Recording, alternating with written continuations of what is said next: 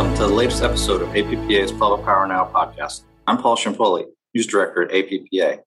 Our guest today on this episode is Darren Borge, General Manager for Massachusetts Public Power Utility Sterling Municipal Light Department. Darren, thanks for joining us. Yeah, thank you. Happy to be here. Great. So Darren, just to get our conversation kicked off, you worked at Sterling Municipal Light Department for more than 10 years. So given your background, can you talk about how your career at the utility has helped you in terms of preparing for the position of general manager, and also just talk in general about your responsibilities and jobs that you've had at the utility?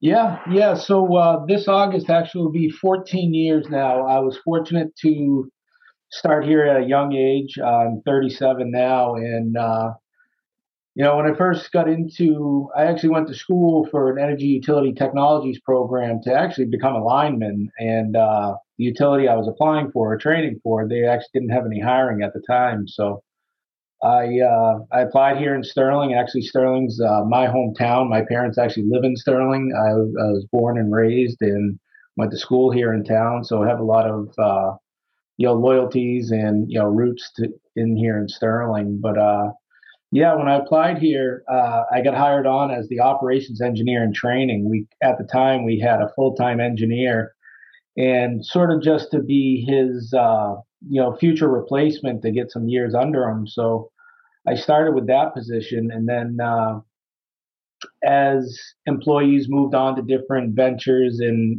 their life and different job opportunities, instead of fulfilling those roles, it actually their roles I started to pick up along the way. If it's the engineer ended up leaving, so I ended up taking over the engineering side of things, and then the head of the metering department took off, so I took over the metering and doing engineering.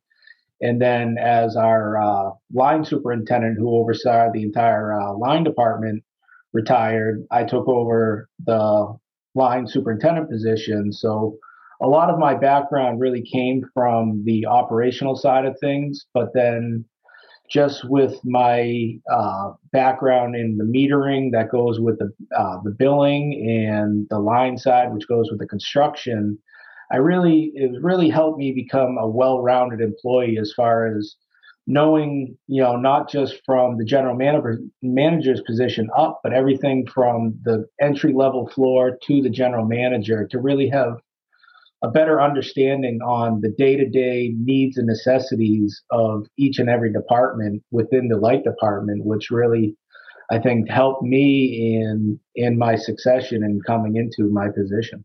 So just kind of digging into operations for the utility, one of the things that caught my eye in terms of preparing for this interview was the utility's fiber optic internet service. Could you go into additional details on what that is and what are the benefits of it? Yeah, definitely. So in probably 2018, we got approved for a $150,000 grant through the state with joint application with the town of Sterling. Obviously, us being the light department, we're the same of the town, but we're separate from the town. So we went into this joint application for this $150,000 INET grant, which is it's a town infrastructure network, or that where through funding you have to connect all these different town facilities and assets through a fiber connection. Well, in Sterling there wasn't any fiber, but actually 2 towns over there is, which is Shrewsbury Electric and Cable. They're their own cable and fiber internet provider, and they're also another municipal, but we're talking with their general manager, and more just jokingly fun matter was, we're like, oh, we wish we could get fiber in Sterling. He said, why can't you? And that's when the wheels really started turning, and how we could start using this grant to do these, try to put some cost savings towards the town. And through a cooperative with 2 other munis in between Sterling and Shrewsbury was West Boylston Light and Boylston Light. And we came to an agreement that we would all split the cost of the cable throughout each other's towns and bring it into Sterling. And then once we got it into Sterling, we did the needs for the grant to tie in some of the town buildings, but then, it came to us was like, all right, well, we got fiber here now. Now what can we do with it? And through discussion with our board and legal and stuff like that, we're like, why don't we become an internet service provider? And that's actually where the our other department underneath the SMLD umbrella, the local area municipal broadband, or LAM, came to place. And I don't know if you guys are aware or not, but the nursery rhyme, Mary Had a Little Lamb, is a story about a lady named Mary Sawyer who's from Sterling. So that's where we came up with the name to have the acronym be LAM, but also show local as showing, we're here for the people that we serve. So no, I wasn't aware of that history. So that's an interesting nugget of information. So it sounds like the example you gave of your conversation with the Shrewsbury general manager. I guess that's another example of how the public power communities can leverage those relationships that they have in terms of kind of talking about something maybe informally and then advancing it to something that's a finished service. Yeah.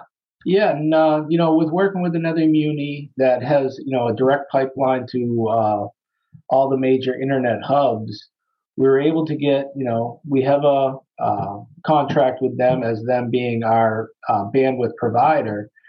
And what we're able to do is try to not only just save our customers money with our electrical rates, but also try to be able to leverage some cost savings in the internet service providing and try to give a more improved service at a good competitive pricing to our customers, just to try to help lower their monthly cost on really key household assets and needs that you need nowadays with given the pandemic, the remote schooling, remote work, everything else in between.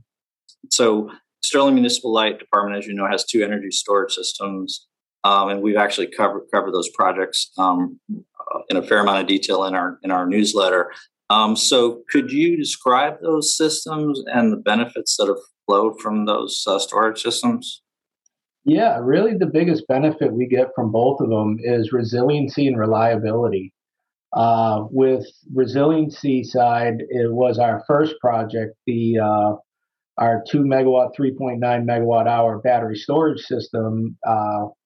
We were able to get through a resiliency grant because just a quarter mile from where the unit is located is our police station headquarters, which is actually the emergency call center for in case of any type of natural disaster or any type of disaster call center.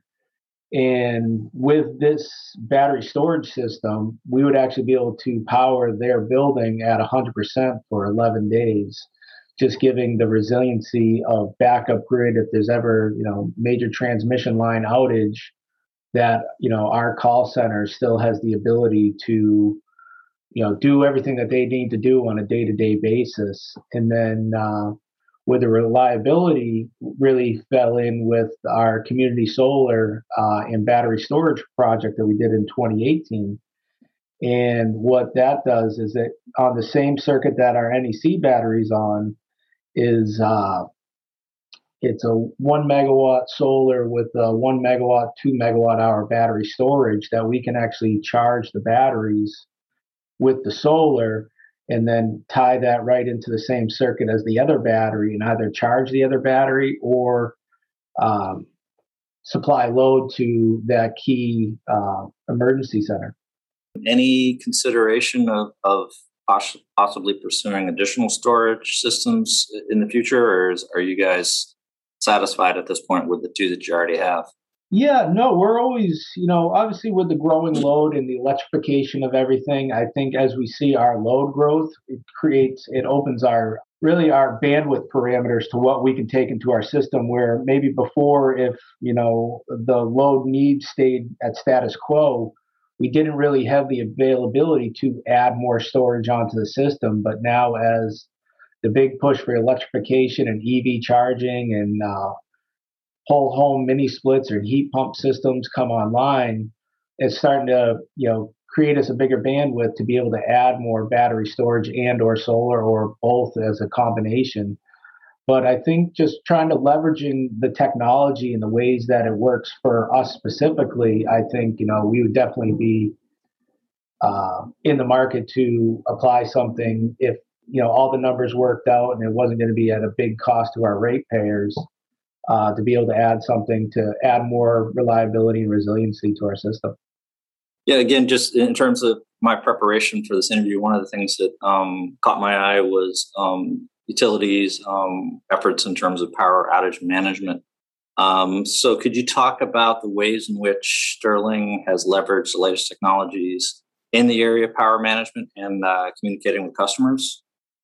Yeah, and I think, it's definitely, I think one thing that Sean Hamilton, our former general manager, really always tried to reiterate and promote was try to be proactive instead of reactive to the changing of technology and everything. And we're actually on our second generation of our AMI deployment. We did our first AMI deployment in 2012, and that system worked great for the time being. But as technology changed, the system that we had then wasn't changing with it to where we were looking to start doing more multi-speak integration and, immediate customer outage and restoration notification. And that system didn't have that capability. So in 2018, we went out for an RFP and ended up going with another AMI vendor. And now through that vendor, some of our key points in meeting was, multi-speak integration, but really something that you can, build for today, but also be able to advance it with as far as technology advances. It's not just what you buy today is what you're going to have for the next 10 years. To be able to have something that as a building block foundation and build upon that. And through that, we now have customer outage notification and restoration notification, where you can get it through text, email, or automated phone call, or any one of the three, or you can choose to do all three. We're actually working on our customer outage, our customer usage portal, which a customer would then be able to sign in and link a number of different either meters or accounts to a single login, and they can sort of see their usage breakdown down to 15-minute intervals, and really start to put all the information in the hands of the consumer to really try to help promote, energy conservation and sort of see what's maybe driving their bill to be higher this month than what it was last month, and sort of see what time parameters where you're getting these spikes or fluctuations in electrical usage, to really just try to help get the information to them and not have them be so much on having to get to us for the information, that they have it at 24 hours a day, 7 days a week. And with the new AMI system too, and the outage notifications to the customers, we've also implemented an outage management system that is linked to our iPads that we have in all of our bucket trucks and on-call vehicles, that has outage prediction capabilities based on the alerts that are coming from the meters and any upstream protection device. Where those outages stop, it'll go to that next upstream device and say, hey, all the outages stopped here. We predict that it could be, this recloser that's opened, or this cutout, this blown fuse on this lateral takeoff. And what that does for us, that helps our linemen and our on-call personnel to speed up in the times of that it takes for troubleshooting and finding where the fault actually occurred, and be able to restore power quickly and safely. Okay, so this is you obviously provided a great overview in terms of all of these technologies and how they can benefit your customers. I'm just curious, as a follow-up, I guess two-part. Do you have any sense, even anecdotally, if customers are recognizing these benefits, and also how have you guys gone about communicating to customers that, hey, you have these benefits that you can utilize? So I think we have a good lines of communication with our customers and residents in Sterling to where, quarterly we set out newsletters, and then even on our monthly bills, we have a little section that we can sort of put notes, reminders, links, and just sort of new and updated things that, that are either coming down the pipeline that are now available to them. And we hope that they take a look at it. I know with customers that still do come into the office, we try to promote like any of these new features and functionalities that we have. We have a outage web map now that's customer facing. So if the customer does experience an outage, they can go to that web map and sort of see on a scale how large or small that outage is. And it'll sort of give a base number of how many customers are affected in that outage. So they may not think that it's just them that's out, that it could be their neighborhood or that, that whole subdivision that they may be in. And we just try to get as much information out there. How many of them use it, we really can't control, but as long as we have it out there, so when they call in to say, hey, I'm out of power, we'll be like, yeah, we're aware. If you want to sign up for the outage and restoration, we can sign you up. Do you want it through the mobile number that we have on your account, the email you want on your account, or do you want it through both? So any customer engagement, we just try to really promote these things that we have to offer that they may not be aware of at that time.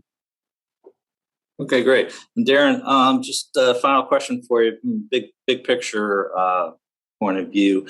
What's your long-term vision for Sterling Municipal Light Department, and what do you want to accomplish as general manager of the utility? Like I said in the beginning, I do have a long history and loyalty to Sterling with, growing up here and a lot of family and friends that still live in town. But my long-term goal is really to just, maintain or reduce the overall cost of electricity to our customers. Given the current situation of the economic situation with the increase in inflation of cost of, with everything, if we can try to keep one thing the same and just that helps out the customer just to know that we're doing our best to keep, what we can control the same for you as the best that we can do it. And just try to increase, our non-carbon emitting and renewable energy resources that go into our power portfolio or that we can tie into our system that can show reduction in emissions and non-carbon emitting. And then, just our system reliability. Try to leverage technology as best we can. And, if we work towards a smart grid, if we're doing a project where we're replacing all of our reclosers, say in a 4-year project and doing a couple of reclosers each year, buying with the functionality and features that we don't need today, but we may be able to use in the future. So if we can get them with, fiber port connectivity, so we can put it to a SCADA network that we can, be able to see and operate on a remote operation side of things, but then also add the functionality to where the system can almost become a self-healing system and try to really reduce the amount of customers that are in a sustained area outage by the system just knowing and communicating between the devices to try to help isolate, and then our linemen will just go to work on that restoration from there. Well, great, Darren. Thanks again for taking the time out of your day to speak with us. And as I say to all of our guests, consider yourself having a open invitation to come back at some point in the future, and we can revisit some of the topics we discussed today or any other interesting developments at Sterling. So thanks again. Thank you. I appreciate it. Thank you.